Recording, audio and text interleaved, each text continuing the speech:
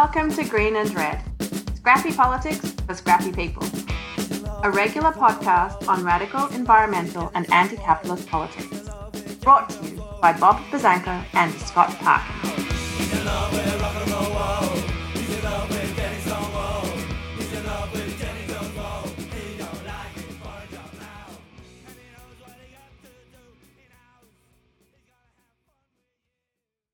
Welcome to the silky smooth sounds of the Green and Red podcast. I'm your co-host, Scott Parkin in Berkeley, California.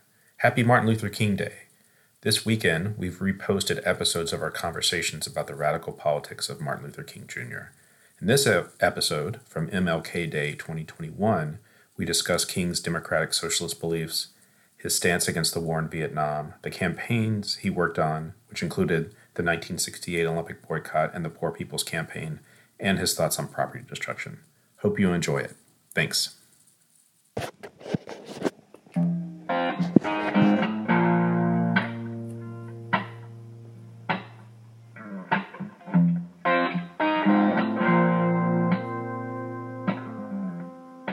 Today we're going to commemorate and celebrate Martin Luther King Day.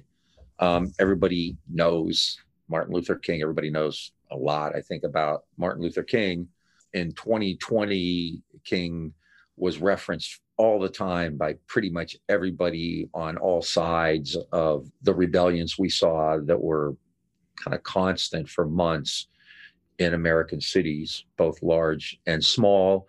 Black Lives Matter, obviously, referenced and looked at the civil rights movement in the 1960s as, kind of one of its inspirations. People, liberals especially, but also people on the right, often invoke King's nonviolence to condemn people who were in the streets. Others pointed out that King had said a riot is the voice of the unheard. So he was used by everybody. And what we want to do today is talk a little bit about an element of Martin Luther King's life, a critical, important, huge element of Martin Luther King's life that really isn't discussed that much. King is presented correctly as this man of peace, this guy who advocated nonviolence.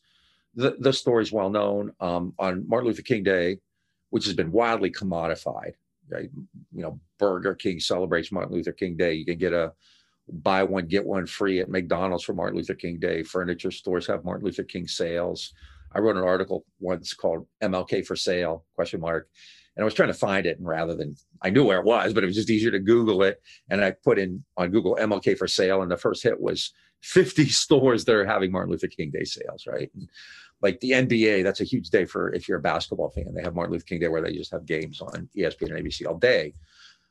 So there's clearly this commodification of King, and they feature the I Have a Dream speech, very powerful.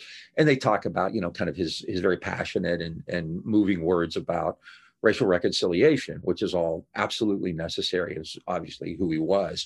There's another side of Martin Luther King, though, that they're not going to talk about for obvious reasons. King was pretty radical. Martin Luther King had visions of America that in many ways were far closer to, Eugene Debs and A.J. Muste and Saul Alinsky than they were to a lot of these people who now use him, not just the conservatives. Louis Gohmert, the most odious and stupid man in Congress, who had called for violence because of the election, then said, "Oh, no, I meant like direct, nonviolent protests like Martin Luther King," right? But even liberals, I think, kind of misuse King because, if you start to kind of let people know that this American hero who has a day named after, a day honoring his birthday, really had this incredibly radical critique of American society, American economy, American democracy, then, you legitimate those ideas. We're not going to have a Eugene Debs Day. We're not going to have a Paul Robeson Day, right? So I think it's important to talk about this and try to let as many people as possible know about it, right? So what we're going to do is talk about King's kind of radicalism, I guess. And we're doing it thematically, which makes way more sense in 5 different areas, and we'll go probably alternate on them. First, it's Martin Luther King's economic ideas. King identified himself more than once as a democratic socialist and believed that capitalism had serious flaws, that it could not really work for most Americans, especially poor Americans. Talk about his dissent against the Vietnam War, very powerful, which really helped create a major cleavage between King and the liberals, people like the Johnson administration, who had, they'd been on the same side during the era of the Civil Rights Act and Voting Rights Act. Then something that I think very few people know about, that actually I didn't even know about myself until, much later, was that Martin Luther King was really one of the leaders of a movement in 1967 and 1968 to boycott the Olympics. And that may not seem like that big a deal today. The Olympics very professionalized, but in the 60s, that was the ultimate test of America's role in the world. That was the epic battle between good and evil, between the United States and the Soviet Union, and Black athletes were crucial to the American Olympic team's success. So to suggest you were going to boycott the Olympics was incredibly powerful. Then the Poor People's Campaign, which many of us know about. And then finally, I think an area that is probably the least known of all this, which I think Scott and I ourselves have more recently kind of started focusing on, which is King's writing about like direct actions, street protests, demonstrations, and even property destruction. So King, even though he was nonviolent, he called it a militant nonviolence. He believed that you should aggressively confront your oppressor. King did not advocate violent responses, but there was also a tactical element to that, because he understood that the state had overwhelming power when it came to violence. So we're going to talk about all of those things and try to give you a little different picture of Martin Luther King. So when we go forward and you talk to people about this and you share this and you discuss it, you can kind of see King in a far more kind of organic and comprehensive way. All right. So first, I think Scott's going to talk a little bit about King's views on the American economy. And now keep in mind, the Civil Rights Movement was a movement within inside the framework of capitalism. It was a movement to allow people to take, to participate, right? To go to restaurants, to ride buses, to go to stores, to work in particular places, right? But King himself, even though that movement took place within a framework of capitalism, capitalist, integration, as well as racial integration, King himself was a far more sophisticated and radical critic of American economic society. Yeah, and before we start off, as always, we want to thank everyone who is a loyal listener, loyal member of our audience. We want to thank everyone who shares our posts and follows us on Facebook, Instagram, Twitter.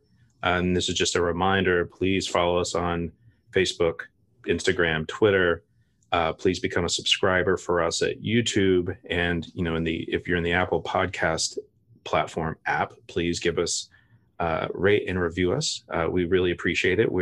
As we advertise in our title, we're a scrappy little podcast. We're swashbucklers in the podcast universe, or even we're swashbucklers even in the left podcast universe. And so every little thing that all of you can do to help us spread the word, we really appreciate it. And if you have a few dollars, we also would appreciate any sort of donation. You can become a patron and just give us a couple bucks every month on an ongoing basis at patreon.com/greenredpodcast. Or you can go to our website, greenandredpodcast.org, and there's a support button there, and you can make a one-time donation.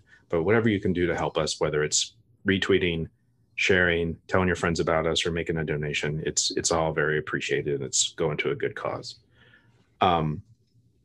Now, and the last other thing is that we have started a Medium publication. That's Medium, which is a big-time website. And we've begun posting episodes and articles and blogs that we're writing. And so please go to Green and Red Media on Medium, just to enunciate that so everybody's really clear what I'm talking about, and check us out. It's a new thing. You can also see the link for it in our show notes. Yeah. Rupert Murdoch is looking in his rearview mirror because we're getting closer. Yeah. Watch out, Wall Street Journal. Here we come. And so I'm going to actually start off today's MLK show talking a little bit about King and democratic socialism and economic justice.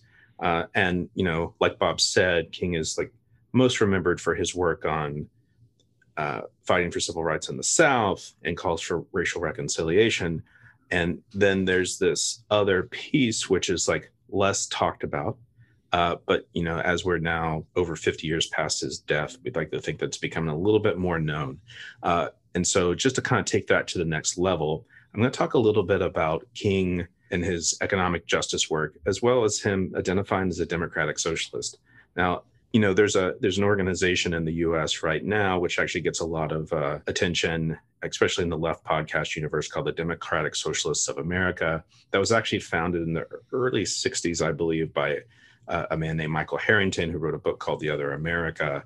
And it's in the last 5-6 years, particularly since the Sanders campaign, it's really seen a resurgence in American political life. And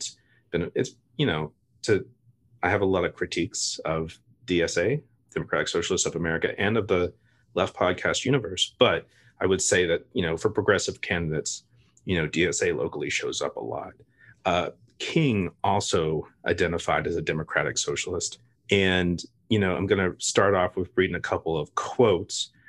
In the mid-50s, he actually wrote a letter to his then fiancee, Coretta Scott, who later became Coretta Scott King, which said, "I imagine you already know that I am much more socialistic in my economic theory than capitalistic." Early on, as he was a young grad student, a young seminary student, he actually was already leaning towards what is actually an ongoing theme in the Green and Red podcast, which is towards anti-capitalism and not just sort of like reform of the capitalist system. To the Negro American Labor Council in 1965, he said there must be a better distribution of wealth, and maybe America must move toward a democratic socialism. And this is, just to put this out there, this is after Harrington has established the Democratic Socialists of America. He's identified that there's another America, and King had his own thoughts about that and was in agreement with some of this, what is now popular thought on the left and what was a growing movement back in the 60s.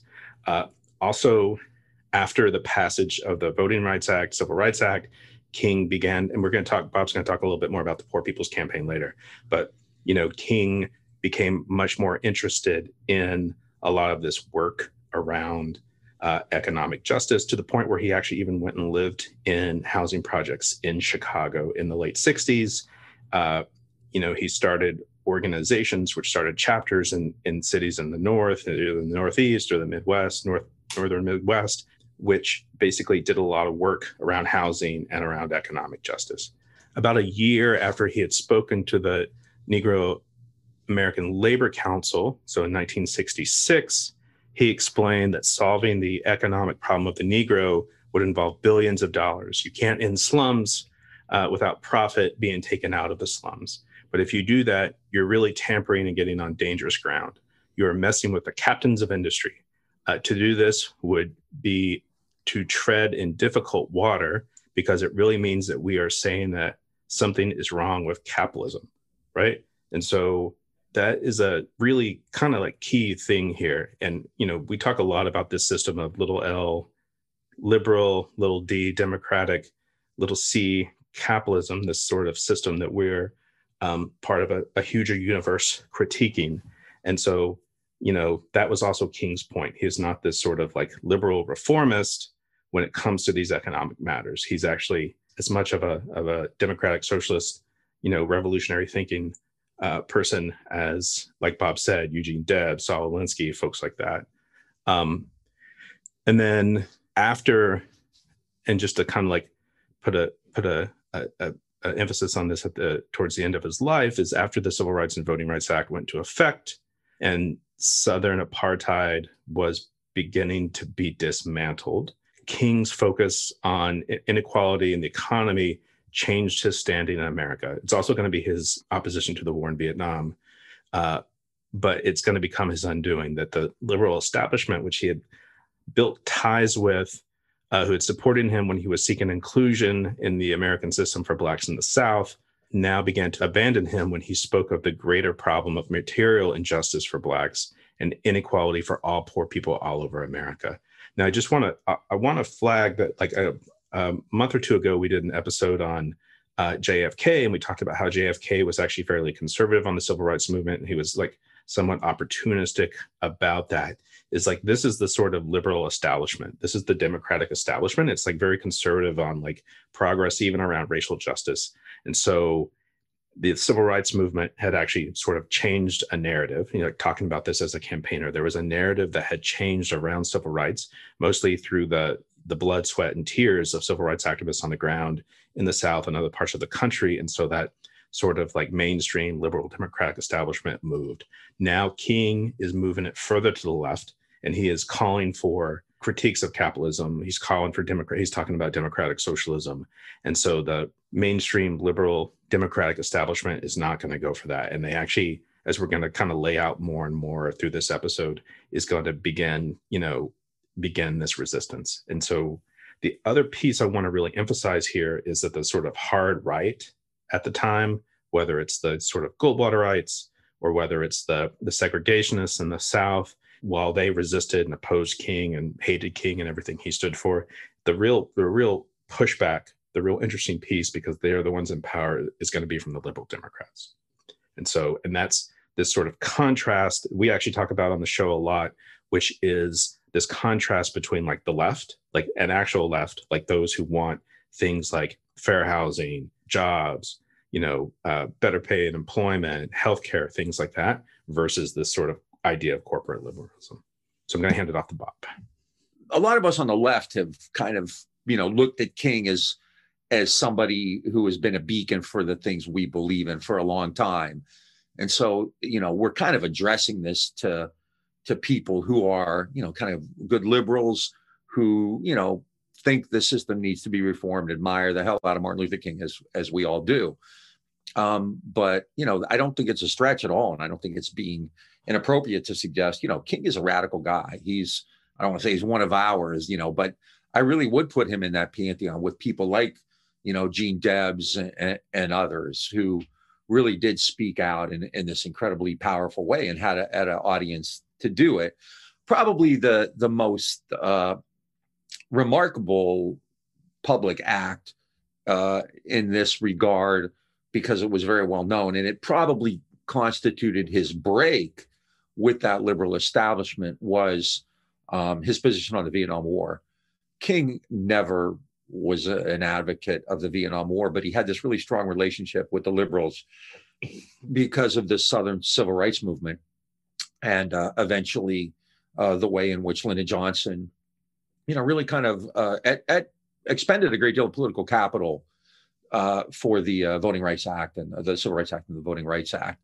But in 1965 already, he would start to make kind of comments, about Vietnam. And his basic point, was kind of twofold. One, he's a minister and he's a pacifist. So, the violence and the bloodshed really, obviously were very difficult for him. Also kind of shades of what we're hearing now in 2021. There was also this contradiction, this hypocrisy, right? King would often say, they praised us for being nonviolent against Bull Connor and against Jim Clark and against Lori Pritchett. But when we say be nonviolent against the Vietnamese, they get angry at us, right?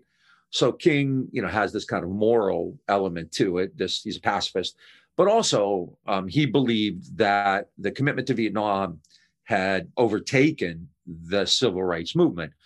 In opinion polls from the early 60s through 1964, 65, whenever Americans were asked, what's the biggest problem facing America today, it was civil rights. But then it started Vietnam, the numbers for Vietnam started to increase. And then by, I forget, it was 1965 or 1966, Vietnam became the number one problem for Americans. For a lot of Americans of all political stripes, the Civil Rights Act and Voting Rights Act kind of ended it. It was over, right? That took care of it. They succeeded, they won. And King, could have retired at that point and, become a star. He could have become done a lecture circuit. He could have gotten all kinds of probably offers to be on corporate boards. He could have certainly gotten endowed professorships or become a university president, whatever he wanted to do. He could have sat back and made bank and just kind of, reveled in the glory. He was a Nobel Prize winner, but he didn't. And as you pointed out, he went to Chicago, he went up north, he started doing, we'll talk more about that with the Poor People's Campaign. And he spoke out against the Vietnam War. And I'm not going to talk a lot about it because we have a great clip that we're going to play a decent segment of in a minute here. But just the background to it was that on April 4th, 1967, and that's one of those eerie historical coincidences, right? It was exactly 1 year to the date where he was assassinated. But he was going to give a sermon that day, preach at Riverside Baptist Church. And the night before, he called, there's a lot of stories surrounding it, but my favorite was the night before he called Stokely Carmichael and said, I want you to be in the church tomorrow for my sermon. And Stokely Carmichael, later became Kwame Ture, said, I've heard you speak 100 times. I don't want to get up early to that. And King said, I'm talking about Vietnam. And Stokely Carmichael said, I'm going to be there. And so he began, and the speech is titled A Time to Break the Silence. And it's incredibly powerful. It's on, and we'll put it in the notes. The whole thing is about 50 some minutes long. You really should. It is, I think, one of the most important speeches in U.S. history. And but we're going to play about a 4-minute segment where he really, I think, gets to the point of what America's really like and how Vietnam is. You can't have this civil rights movement and boast about the Voting Rights Act and the Civil Rights Act and racial reconciliation and continue to have this war in Vietnam. And this also speaks to something that you and I have talked about a lot, which is that if you're going to be a radical and you want to change America at home, you also need to be anti-imperialist abroad, right? So we're going to play about a 4-minute clip, I think, of King's, an excerpt from King's speech. But I would encourage all of you to listen to the whole thing. Since I am a preacher by calling, I suppose it is not surprising that I have 7 major reasons for bringing Vietnam into the field of my moral vision. That is, at the outset, a very obvious and almost facile connection between the war in Vietnam and the struggle I and others have been waging in America. A few years ago, there was a shining moment in that struggle. It seemed as if there was a real promise of hope for the poor, both black and white, through the poverty program. There were experiments, hopes, new beginnings. Then came the build-up in Vietnam. And I watched this program broken and eviscerated as if it was some idle political plaything of a society gone mad on war. And I knew that America would never invest the necessary funds or energies in rehabilitation of its poor so long as adventures like Vietnam continue to draw men and skills and money like some demonic destructive suction tube. So I was increasingly compelled to see the war as an enemy of the poor and to attack it as such. Perhaps a more tragic recognition of reality took place, and it became clear to me that the war was doing far more than devastating the hopes of the poor at home. It was sending their sons and their brothers and their husbands to fight and to die in extraordinarily high proportions relative to the rest of the population. We were taking the black young men who had been crippled by our society and sending them 8,000 miles to guarantee liberties in Southeast Asia, which they had not found in Southwest Georgia and East Holland. So we have been repeatedly faced with the cruel irony, watching Negro and white boys on TV screens as they kill and die together for a nation that has been unable to seat them together in the same schools. So we watched them in brutal solidarity, burning the huts of a poor village, but we realized that they would hardly live on the same block in Chicago. I could not be silent in the face of such cruel manipulation of the poor.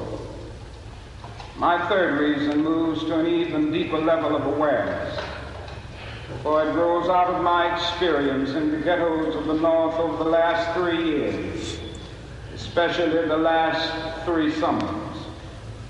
As I have walked among the desperate, rejected, and angry young men, I have told them that Molotov cocktails and rifles would not solve their problems. I have tried to offer them my deepest compassion while maintaining my conviction that social change comes most meaningfully through nonviolent action.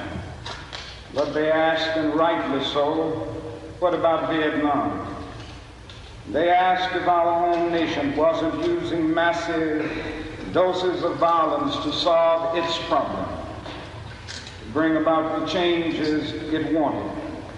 Their questions hit home, and I knew that I could never again raise my voice against the violence of the oppressed in the ghettos without having first spoken clearly to the greatest purveyor of violence in the world today, my own government. For the sake of those boys, for the sake of this government, for the sake of the hundreds of thousands trembling under our violence, I cannot be silent. For those who ask the question, are you a civil rights leader? And thereby mean to exclude me from the movement for peace, I have this further answer. In 1957, when a group of us formed the Southern Christian Leadership Conference, we chose as our motto to save the soul of America. We were convinced that we could not limit our vision to certain rights for black people, but instead affirm the conviction that America would never be free or saved from itself until the descendants of its slaves were loosed completely from the shackles they still wear. In a way, we were agreeing with Langston Hughes, that black Bart of Harlem, who had written earlier, oh yes, I say it plain, America never was America to me, and yet I swear this oath, America will be.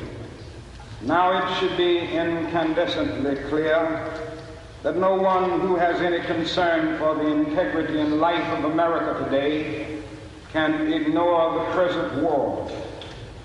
If America's soul becomes totally poisoned, part of the autopsy must read Vietnam. It can never be saved so long as it destroys the deepest hopes of men the world over. So it is that those of us who are yet determined that America will be are led down the path of protest and dissent, working for the health of our land. As if the weight of such a commitment... I think one of the most striking lines in any public speech in that era, maybe in the 20th century, was King calling the United States the greatest purveyor of the violence in the world today. He said, I can't talk about this unless I speak to the greatest purveyor of violence in the world today, my own government. This is during the Cold War is still raging at this point. King already had great credibility globally, but this really turned him into a larger than life figure, not just, among liberals, but people throughout the third world, people in the streets. And as you can imagine, can you imagine anyone saying that today? Bernie Sanders has never come close to that. And every American politician, left, right, whatever, ends the speech with, God bless the United States of America. And Trump says more anti-imperialist things than people he actually does, for the Democratic Party. Unfortunately, not for the right reasons, but no. He criticized the Vietnam War in 2016. The Squad is pretty quiet about American policy toward Cuba and Venezuela and Bolivia and places like that. King did not do that, and if anything, really created a massive schism between him and that liberal establishment that had been really important, because he was the civil rights movement was a legislative movement. It was trying to get laws passed. And you can do that. That's a lot easier than changing America, than changing its economic system, or kind of empowering poor people. And remember, this is taking place at the same time. SNCC is doing its thing. SDS is doing its thing. So it's serious. I think we have talked about King before. And I think at one point we talked about the populist as well and said that I think there are two anti-capitalist challenges in all of American history that actually kind of rattled the ruling class. And it would be the populists, the early populists, before they kind of created this kind of racial segregationist, kind of split and joined the Democrats. So the populist and King in the late 60s, the stuff Martin Luther King was saying and doing in the late 60s. King had credibility. King had global reputation. King was operating at a time when other groups, like I said, SNCC or SDS or even the Black Panther Party and unions, Martin Luther King had a really strong relationship with labor. And labor in America has never been radical, but it clearly wasn't as comatose as it is today. I think King's words really frayed and maybe broke that relationship between him and the White House and the liberals. Ending apartheid in the South was necessary for a lot of reasons, and Northerners could get behind that. If you're a working class person in Ohio or New York or Pennsylvania or wherever, California, Los Angeles. If King is saying, we should be allowed to vote in Mississippi, we should be allowed to ride a bus in Montgomery or have a job in Birmingham or walk along a bridge in Selma, then you're not going to have people really balk at that. And in fact, they can kind of have this moral superiority, we're not like those Southerners, right? But now he's talking about, kind of the core of American life. You're not supposed to criticize, right? Dissent stops at the water's end. So again, I can't stress that enough to say that this is the greatest purveyor of violence in the world today. My own government is utterly stunning. It's just, I can't really understate how important that was. And it took a lot of courage. I mean, King, I don't want to get into the King versus Malcolm X thing, but, because there's this juxtaposition, right? King was nonviolent. Malcolm King constantly had a bullet on his back and actually faced greater peril, in his life than Malcolm did. And I think they're both incredibly important leaders, but King had this immense moral courage. And to do what he did, to say what he did, was really critical. And this did it. The Southerners had been trying to call him a communist, and they had been attacking him, and all this. None of this stuff really stuck. But now he went after Johnson and the liberals, and that really was kind of the end, right? Martin Luther King's world himself personally had changed, and American politics had changed with it. And this kind of backlash that you're going to see with Richard Nixon is already kind of in effect. And the liberals, just like the liberals were so important in McCarthyism, the liberals were really crucial to this anti-civil rights, anti-democratic backlash in the later 60s, because shockingly, they didn't fight. They allowed the other side to control the narrative, to create the terrain, kind of like 2021, it's kind of like the Trump years, right? And King got caught up in that. The Obama years. He did American history, right? So now at the same time this was happening, Martin Luther King started talking about the Olympics, which, as I said, is one piece of this that I came to much later. I was aware of the Olympic boycott, of course, but I wasn't aware of King's role in it some years ago, not that long. John Carlos spoke here in Houston and had a chance to chat with him for a little bit, which was really cool. Dave Zirin, I think, was supposed to be there that night, but couldn't make it. But and Carlos began to talk about going to these meetings about the boycotts with Martin Luther King.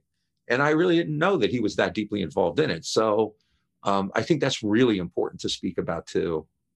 Yeah. And, it's an interesting, kind of like wearing my campaigner hat. It's really kind of as I was like rereading things about this the last day, it's like really interesting to see how they sort of like went at it. It's like, they call for a boycott. They, try to get a number of other athletes to sign on to it. They actually came up with demands, which, were, I assume were like, A, they were the right thing to do. And then B, they were also set to appeal to like Black athletes, which is actually a really interesting comparison to like what we've seen in the last like 6 months or so, as we've seen, Major League Baseball and the NBA and soccer and women's soccer and the WNBA all sort of like engage in like not just boycott actions, but also like, refuse to work, strike sort of activities. But the demands that, well, the first thing I'll do is I'll actually read a quote from King about this, which is like, I absolutely support the boycott, not only as Martin Luther King, but as the president of the Southern Christian Leadership Conference.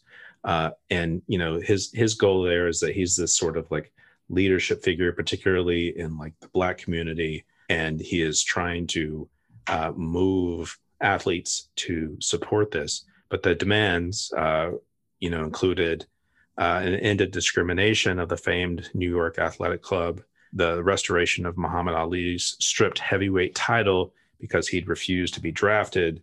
We need to do a show on that, actually, because that's actually an important kind of piece of history of this period. They were demanding at least one more Black coach on the U.S. Olympic team. They were demanding a ban on the South African and Rhodesian participation in the games. As folks know, those were like some like diehard, like apartheid racist regimes in southern parts of Africa. And then they also were demanding the removal of Avery Brundage, an old Nazi. Let's be really clear about that. An actual Nazi who, was in the Nazi regime in Germany, as head of the International Olympic Committee. And Brundage, to show that he was not a racist, made sure to express his opinion that 1936 Olympic hero Jesse Owens is a fine boy, right? And so, like, an offensive personality. This is like a sort of unknown piece of sports history. And then I will say that it was actually somewhat effective due to the pressure that was put on Brundage and others by King, especially. The IOC, the International Olympic Committee, had a revote on South Africa's admission to the games, and this time banned it from participating, right? And so, like, we're familiar with an anti-apartheid movement in the 80s, and we're familiar with the collapse of the apartheid regime in the late 80s, early 90s.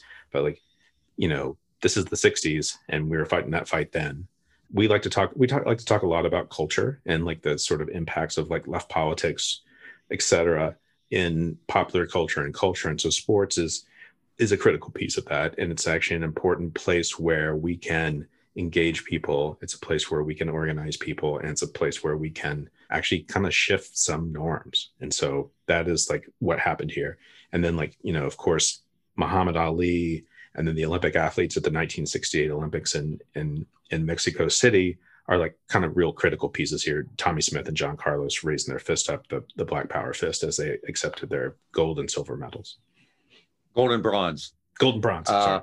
Actually, there's another great side story that the silver medalist was Peter Norman, a white guy from Australia, who also participated in the protest. I'm not sure, he may have turned his medal back in, but in San Jose, where John Carlos went to school, there's actually a statue of Peter Norman, and they were very close, remained very close until when Peter Norman died. Tommie Smith and John Carlos were actually pallbearers at his funeral. Yeah. And I think, because sports has really kind of entered the political world in ways that we hadn't imagined. And Ali was clearly part of that. And now I think in the last several years, Kaepernick. And then this year it just exploded.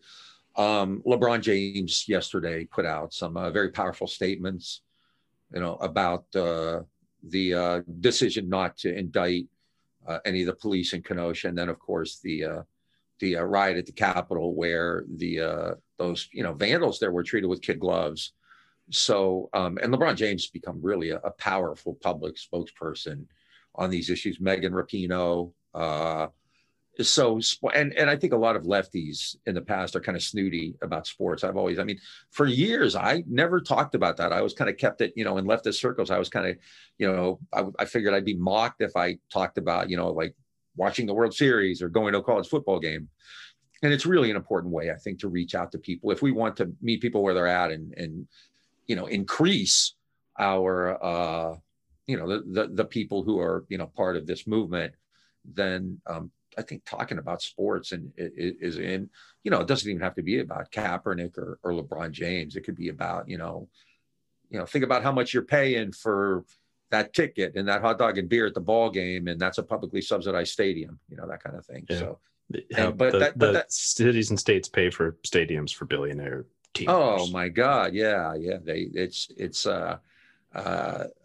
private profit, socialized debt. And I think, that, like I said, the Olympic, of all these things, I think the Olympic boycott, Kings won the Olympic boycott, really kind of struck me the most because, Harry Edwards organized it. He was a discus thrower and a sociologist, right? And he was considered pretty radical. But again, I just can't even describe boycotting. I mean, think of the shit Kaepernick has caught. You're talking about boycotting the global competition that would decide once and for all whether communism or capitalism was the best system, right? And to take that on really required like kind of an immense level of courage. And it was, really kind of the type of political and moral courage you just don't see really anymore. Yeah. I mean, everybody now, the Democrats right now are in a quandary over, what to do to Trump. Should we do anything about it? I mean, can you imagine that, right? Their first concern is fear. Like, how's this going to affect us? Not, this crazy madman psychotic is inciting people to violence and killing people, So King really, kind of if I may go off on a bit of a detour, there was a great show in the early 2000s called Boondocks. And Aaron Magruder did it, and most controversial show, I think, by far. It was based on a comic strip. It started as based on a comic strip. Yeah, he's from the University of Maryland. And the most controversial show was called The Return of the King. And in it, Martin Luther King was in a coma and came back to life in the early 2000s and continued to say the kind of things he said. He was against the Iraq War. And he was discredited and caught hell for it, right? And the point there was that people have forgotten this part of King's, like, they haven't forgotten it. They've either been denied hearing about it. There are elements all across this political spectrum that don't want people to know about this, right? Conservatives don't want people to know about King's kind of aggressive, assertive manner. They prefer him to be this, nonviolent guy, and liberals obviously are served by that as well, because much of his critique was aimed at them. And in fact, there are parts of his critique which are aimed at the African-American community as well.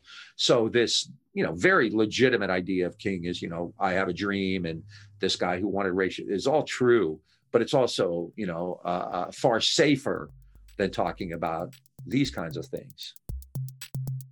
Thanks for listening to the Green and Red podcast, folks. If you want to follow us on social media, please check us out on Facebook, Twitter, and Instagram. Please go to our YouTube page and hit subscribe. And then if you want to become a donor or just make a one-time donation, go to greenandredpodcast.org and hit the donate link. And then to become a regular donor, or what is known as a patron, please go to patreon.com/greenredpodcast and join the large and growing donor base that we have. Thanks.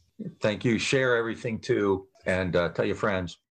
To shift gears a little bit, talking about the Poor People's Campaign, the part 2 from Democratic Socialism is that, just to kind of preface what you're going to talk about, is that it's really important to know that there's actually a Poor People's Campaign that started off towards the end of the Obama years, when a lot of Southern legislatures were, waging economic warfare on the poor in their states. It was led by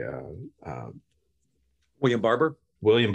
And so, and William Barber's Reverend Barber is seeking to sort of bring back the spirit of the not just around racial discrimination, but also the sort of economic injustice issues. And so I want to say that this is has very much a kind of sort of modern day context. Absolutely. And remember in 2016, Hillary Clinton said, well, you can get rid of capitalism, and then that's not going to get rid of racism and sexism or something like that, right? And the fact of the matter is, King actually was arguing quite differently. King was a civil rights icon, and what he was doing, like I said, he could have just, kind of taken it easy and lived the high life with fame and all kinds of stuff. But he continued to fight and actually bit off a much bigger piece in a lot of ways, because he decided to take on the class nature of American society. He went from being a civil rights leader, especially a Southern civil rights leader, into being a class critic and the leader of what he would hope to see as a class-based movement. And this was his last crusade. And this is when the liberals really cast him aside. Taking on the Jim Crow system was vast, but like I said before, you had this kind of support. I always use the example of Archie Bunker, right? Archie Bunker, probably was okay with civil rights because it didn't really affect him. If somebody was allowed to vote in Mississippi, if a black guy was allowed to vote in Mississippi, or if a black woman was allowed to ride on a bus in Alabama, that does not personally affect you in the North. But now you start talking about economics, and that invariably involves questions of economic priorities, of taxation and things like that. And it turns. So King announced a Poor People's Campaign in 1967 to address the lack of wealth and democracy among the poor. King connected all of those things, the capitalist system, race and racism, poverty, militarism. He had this kind of comprehensive idea that linked all of those things together, which we really don't see much clearly in the last several decades, since the beginning of neoliberalism, really with Jimmy Carter, and especially in the period after that. But King in 1967 announced that he would have a Poor People's Campaign, a campaign not just for African-American civil rights, but for all poor people, for, obviously for Blacks who disproportionately were poor in southern cities and in northern industrial areas like Gary, Indiana, but also for white farmers in Appalachia, who statistically are actually the poorest people in America, for Native Americans in New Mexico, for farm workers, Filipino and Mexican farm workers in California and in the Valley of Texas. He was going to talk to all these people, and he had significant connections with labor. A lot of labor was involved in this. He wanted, he said, we will also look for the participation of the millions of non-Negro poor, Indians, Mexican Americans, Puerto Ricans, Appalachians, and others. And we shall welcome assistance from all Americans of goodwill. King and his associates in 1968 drafted what they called the Economic and Social Bill of Rights, taking off of FDR's World War II effort to create an economic Bill of Rights. This is in 1968, 8 years before the bicentennial. They said, with the bicentennial coming up, 200 years after the Declaration of Independence, will the right to pursuit of happiness mock the majority of Negroes locked up in an economic underworld of poverty, joblessness, and unemployment?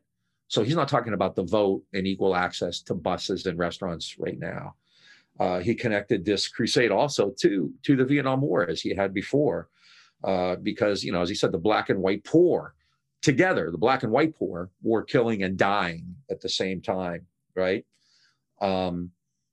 He often sounded, like Frederick Douglass. Remember the famous letter from a Birmingham jail where he said, I'm inclined to think now that the biggest problem is the white moderate. He channeled Frederick Douglass in 1968. He said, will Negroes be able to celebrate the 4th of July, right? What is it that young people in the streets have a right to?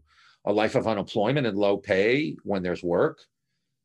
So his Bill of Rights, this economic Bill of Rights that the Poor People's Campaign drafted, demanded decent paying jobs, good paying jobs for all employable people. Many ghettos had 30 to 50% unemployment in the 60s, on unemployment and underemployment. King demanded careers, not make work jobs. There were a bunch of like summer jobs. I actually worked on a couple, where, you get like 3 months of work during summer vacation or something like that, and minimum wage jobs. But he wanted like real jobs that would like create, full-time jobs that would give you a wage, and also to give you access to careers. And that also involved access to education. In 1965, King said about 30 million people were not even eligible for public assistance, people who were living in poverty. So the right to decent housing and the free choice of neighborhoods came next. And it ended with demands for equal education and funding for Black schools, for poor schools in all kinds of poor areas. He, like SDS, talked about the right to have a role in decision-making, participatory democracy. And then, I don't know where the data came, the numbers came from, but he claimed that the United States in Vietnam was spending $500,000 for each enemy soldier killed, compared to $53 for each poor person at home. Even if the numbers are way off, the ratio clearly isn't. And that's, and we know that today, right? The Pentagon's budget is immense compared to any other kind of program. This was the trying to develop a national class movement. And this really was the final break between the liberal establishment and King. I think I'm sure I've said this before on one of our podcasts. The Richard Goodwin, I'm sorry, it was Harry McPherson, who was one of LBJ's main aides, was working with King during the Poor People's Campaign. They were trying to organize it along the lines of the 1963 March on Washington. They were trying to get permits and set up speakers, and they were going to have an encampment there, Resurrection City. And in 1963, the Democrats, the Kennedy administration, was really accommodating. In 1968, not so much. They weren't giving them permits. They were making it difficult. And I think I said this before. I was at the LBJ library looking something else up, and I came across this discussion on the Poor People's Campaign. So of course, I was like, I want to read this. And McPherson, and I'll never forget these words. He said, the Negro has become sullen and ungrateful. The Negro has become sullen and ungrateful, which is the textbook definition of condescending, liberal, patronizing, right? He all but called them deplorables, right? Sullen and ungrateful. And this was the liberal approach now to the Poor People's Campaign. It played out a lot different. It lands somewhat similar to what we hear like Obama saying about defund the police, to be honest. Yeah, snappy slogans, right? Or remember when Obama was president, and instead of he did talk about Trayvon Martin, but then he started talking about, black kids need to pull their pants up kind of stuff too, right? So and Clinton, of course, with Sister Souljah and Billy Ray Rector. So this is clearly common in U.S. history among liberals. Let's make that. We know that Trump and his people and Reagan and Goldwater were virulent racists. There's no question about that. So there's no point really. I mean, I think that's established, but it's important to understand the role that the Democratic Party, the Clinton and Obama administrations really played in this. The prison reform, the welfare reform of the 90s with Clinton, which disproportionately impacted, obviously, poor people and African Americans. And plus Clinton's crime bill. Clinton's crime bill, right. Championed by Joseph Robinette Biden. Yeah, Biden. And who was it? John Kasich, who's become a Democratic icon now, right? I think Kasich was the moving force in the House on that one. So here we go. This is the full McPherson quote. The Negro showed himself to be not only ungrateful, but sullen, full of hate and the potential for violence, right? That's no freaking different than, well, it's not as crude, but that's exactly what Trump was saying last year, Yeah. So I don't like pithy things, but what's the old joke? Scratch a liberal and you get a fascist underneath it or something stupid like that. But the point is that there really are these kind of common places where they meet. The Poor People's Campaign was never going to succeed. I mean, it was like the liberals had basically, we're going to make it impossible, make it difficult. And then King was killed. And it's important to understand, King died while engaging in labor activism. He had gone to Memphis because a group of garbage workers there were trying to organize an AFSCME union, the American Federation of State, County, Municipal Employees. And that's why he went there, to show solidarity with these garbage workers who were trying to organize a union. And, and that's when he was murdered. But that, I think, really is really a key piece of his legacy. It's the Poor People's Campaign and the way he transcended this very powerful role as the leader of these anti-apartheid forces in the U.S. South with great success. And instead of just kind of stopping there, moved beyond that and tried to create this really immense national movement of poor people. And everybody knows that there are way more poor people than wealthy people, that poor Blacks and poor whites and poor Latinos and, kind of working class men, working class women, working class straight people, working class gay people, working class people in cities, working class people in rural areas, all have way more in common with each other than they do with the rich. And that, I think, like the populists at one point, and any movement, and the labor movements in the 30s, is what the Bacon's Rebellion, right? That's what really scares the ruling class, because, if they can keep all of us divided, right, then, it's just a lot easier for them. If we look at each other, if we look at, thugs in the street or rapists or whatever Trump calls them, right? If we, the Chinese and the China virus, if we continue to take that tack and, divide ourselves that way, then it's just so much easier for them to do whatever they want. And King understood that. And that's what the Poor People's Campaign was about. They did continue it. Ralph Abernathy led it, and it fizzled out. But a really good part of King's legacy, right?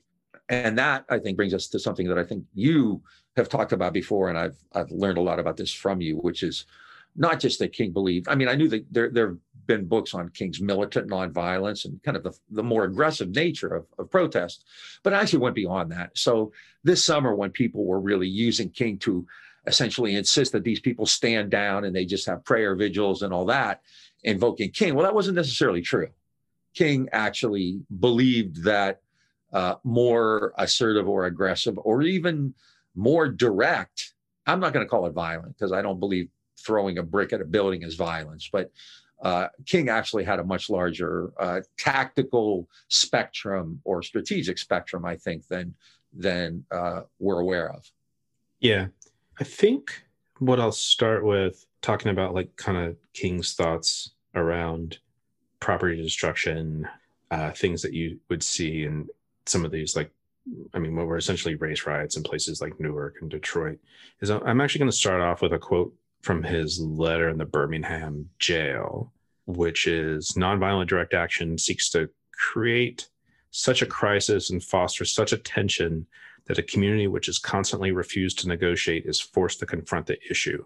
It seeks so to dramatize the issue that it can no longer be ignored." And so, like, King is actually pretty famous for that quote. And, like, especially, I come out of organizing most recently in the climate movement. And so, like, white liberals within the climate movement love that quote, and they talk a lot about it. And then there's a key emphasis on the word nonviolence. And with the word nonviolent, we kind of get into this, like, more, detail-oriented debate about what is violence, who is violence against. Bob, you just said it, like, throwing a brick at a window is not violent. I'm 100% with you on that. And so it's actually pretty interesting that, and so that's a sort of like mantra of a lot of, like, kind of white liberals who engage in, like, street activism and street organizing. And, like, I'm not going to, like, criticize that too much, but I feel like that part of the story that also needs to be told is, like, some of, King's other views on this, particularly towards the end of his life.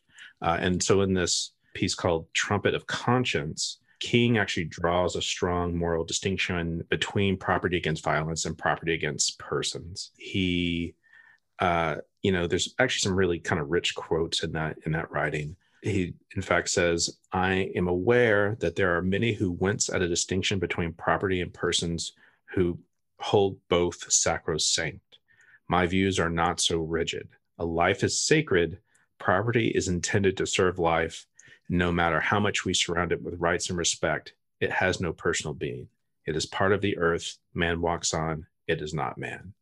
And so, like, King, draws a distinction between, like, inanimate objects and living beings.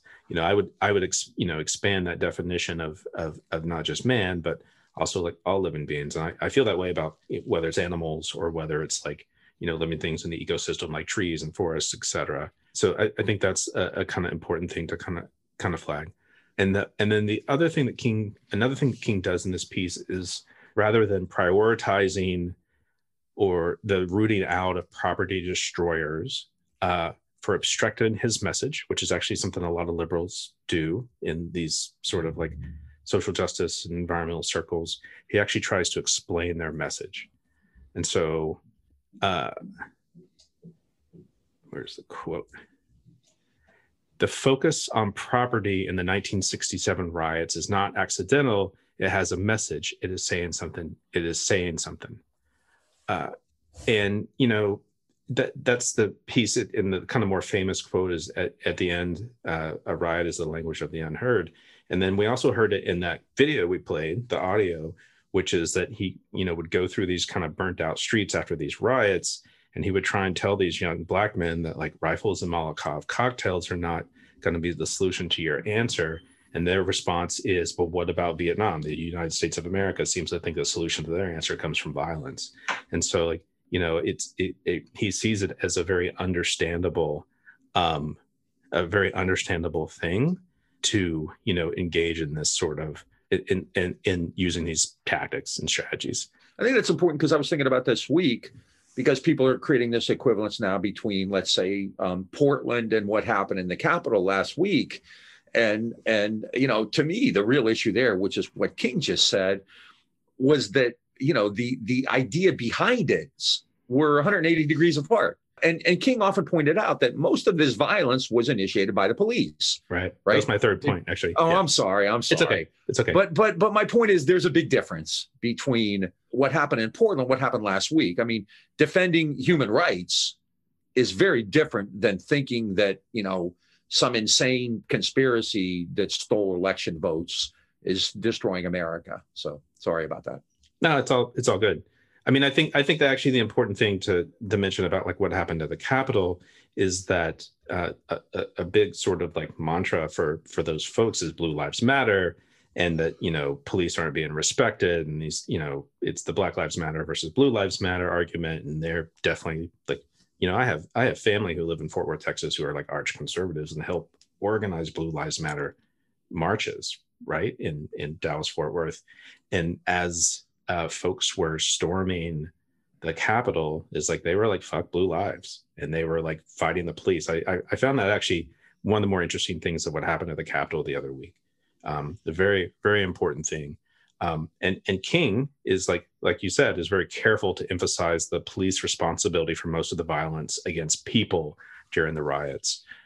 There's a last quote. It's a little bit of a long quote, which is the bloodlust interpretation ignores one of the most striking features of the city riots. Violently, they certainly were, but the violence to a startling degree was focused on property rather than against people. There were very few cases of injury to persons, and the vast majority of the rioters were not involved at all in attacking people. The most publicized death toll that marked the riots and the many injuries were overwhelmingly inflicted on the riots by the military. It is clear that the riots were exacerbated by police action that were designed to injure or even kill people. As for the snipers, no account of the riots claims that more than 1 or 2 dozen people were involved in sniping. From the facts, an unmistakable pattern emerges. A handful of Negroes used gunfire substantially to intimidate, not to kill. And all of the other participants had a different target, property. And kind of like going with this sort of like anti-capitalist theme is that, like, you know, in the eyes of many people who were rioting, and I would say this like holds true for riots, which are still, you know, riots haven't ended since the late 60s, clearly. And so, like, you know, the property is the sort of like, it's an assault on the sort of like white establishment, the corporate establishment, et cetera. I mean, I don't know if folks had that deep an analysis. Maybe they did. Probably some of them did. But like, it's like a really important thing to put out there is that, like, you know, when you're engaging in property destruction in a moment like this, or in other moments, whether it's like Black Bloc anarchists in Seattle, or you know, some of the sort of like property damage we saw from the George Floyd, Breonna Taylor uprisings this summer, is that like that's not targeting necessarily like individuals, that's not targeting people, that's actually targeting like buildings, and to them, you know, the buildings represents, you know, this sort of like power. It represents the power in our society which they hold over everyone else, all those poor people you talked about in the previous section. It's actually pretty amazing to me that this writing from King is actually not more widely circulated. It's fascinating to me. And I think it's like an important thing that we need to continue talk about. And also I know from like Indian friends of mine, like from India, Gandhi actually held similar views, right? And so very, very important sort of piece of the conversation that needs to be entered into. Yeah, King is often invoked and essentially to, disarm, and I don't mean militarily, but in a sense, disarm people in the streets, right? Yeah. You're not allowed to do this, you're not allowed to do this. I mean, this summer, one policeman was killed. It was an off-duty officer who was working, it was a retired officer working security at a pawn shop. On Wednesday, far more police, well, one policeman was killed and a bunch were injured and wounded by, these people who support Blue Lives and all that stuff. So the Wednesday before last. Yeah, I don't even know what day it is anymore. But there's a difference. And I think, that part of King, but obviously we both know why that part of King isn't put out there, nobody wants, do you think Obama's going to talk about King that way? No. I mean, it's silly to say, what would he be doing if he were alive today? But we're going to do it anyway. I mean, what do you think Martin Luther King's position would be on defund the police? I mean, I think he'd be to the left of defund the police, to be totally honest. Yeah. I think he'd probably be abolitionist, I think he'd be like, abolish the police. I think he'd be like, abolish the carceral state too, abolish prisons, which is like, a position that is very popular in more radical circles and conservative circles, far right conservative circles. The one other thing I want to kind of point out is that, like, the other week at the Capitol, the right wingers, the Fash that went in there, their goal was to do a people's apprehension of politicians, particularly Democratic politicians. They supposedly, whether they did it as in jest or not, built a gallows out for Mike Pence. There's a whole lot of different threats they made about Nancy Pelosi. Not that we're fans of Pence or Pelosi or any of those folks, but like the folks who invaded the Capitol the other week had clear ideas about inflicting damage against people, right? That we don't see that in the like it's not definitely, it's definitely not part of the rhetoric. It's definitely not part of the sort of, chats which get leaked out later, or the Facebook commentary or what have you. Really kind of important thing is that they were targeting people when they invaded the Capitol Hill. Very, and I think that actually says a lot about that movement, that small but growing and dangerous movement, versus like this kind of sort of bigger movement, which is rooted in other principles, right? And the principles in which we both embrace. Heather Heyer was killed. 2 people in Kenosha were killed. I forget the name of the guy in Austin was killed. 105. Garrett Foster. Yeah, Garrett Foster. 105. There have been 105 incidents of these violent right-wing extremists using their automobiles as weapons. On the other side, you have real important thing. A lot of state legislatures have passed laws that it's actually okay to drive your vehicles into people. Just on another level. The governor of Florida has been encouraging it, DeSantis. Yeah. And, on the other side, you had one Proud Boy or Oath Keeper in Portland killed who, was waving his gun around. So, no, Antifa doesn't go out trying to kidnap leaders and claiming that it's going to execute them publicly or anything like that, right? Yeah. There's clearly a difference there. There is no equivalency. And King needs, people need to stop invoking King, obviously, for these kinds of purposes. They're not gonna, but that's why we do this, so people understand that there's another part of it. There's other stuff out there.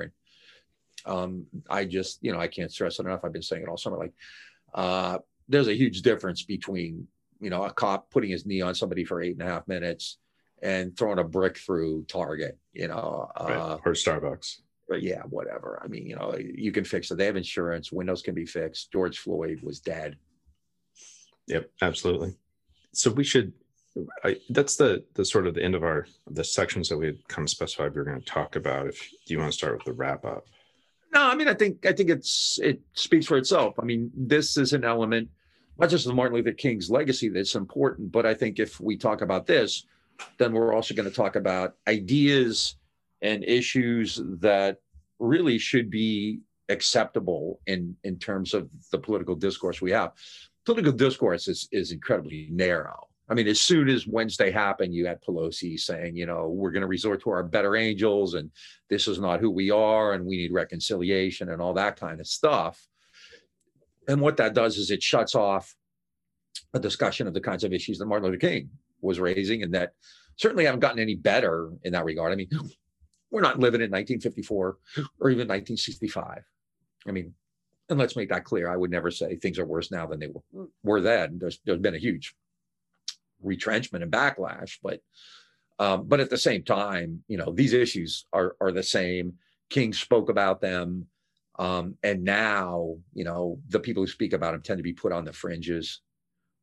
Nobody with that's the thing to keep in mind. Martin Luther King had immense public, notoriety, credibility, Nobel Prize winner, really famous guy. And if the ruling class, and if the liberal ruling class can do him the way they did, then, it's a tough road ahead, because if they can attack and discredit King and eventually, maybe even get him killed, then we're up against something. But we can't do it with these piecemeal measures, and we're not going to do it with Nancy Pelosi and Chuck Schumer and all, all this kind of stuff. I mean, you're going to need to really hit the system where it exists. And that includes war and empire. It includes these cultural events like the Olympics, and it involves tactics like, busting up a Starbucks or a bank if they have to, Yep. It's going to require more than the performative politics with the Kinji cloths, bowing with the Kinji cloths. Yeah. And, the system isn't going to take itself down. No. No. So, folks, you have been listening on this Martin Luther King Day to the Green and Red podcast. If you like what you hear, please follow us on all of our social media channels: Twitter, Facebook, Instagram, YouTube. If you did not just watch us on YouTube, please go to YouTube and find us, Green and Red Podcast, and hit subscribe. If you're watching us on YouTube right now and you haven't subscribed, why not? Do it. Give us a rate and review on the Apple Podcasts platform.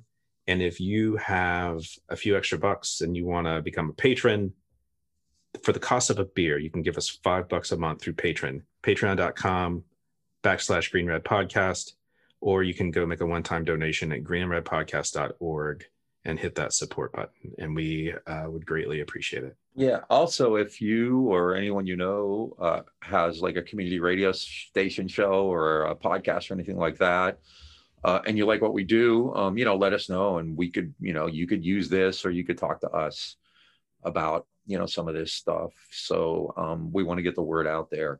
And remember, this is not an economic investment for us. We're not making any money on this. We're spending money on it. We really genuinely believe we are saying things and talking to people that in this vast world of left social media generally goes unnoticed, so that's why we do this. We want you to hear the people we talk to and think about some of these history stories we do.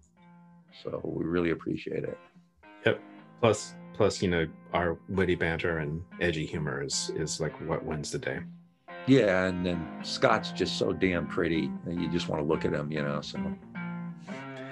All right, folks. Well, I've had enough of that. We'll talk to y'all later. Take care.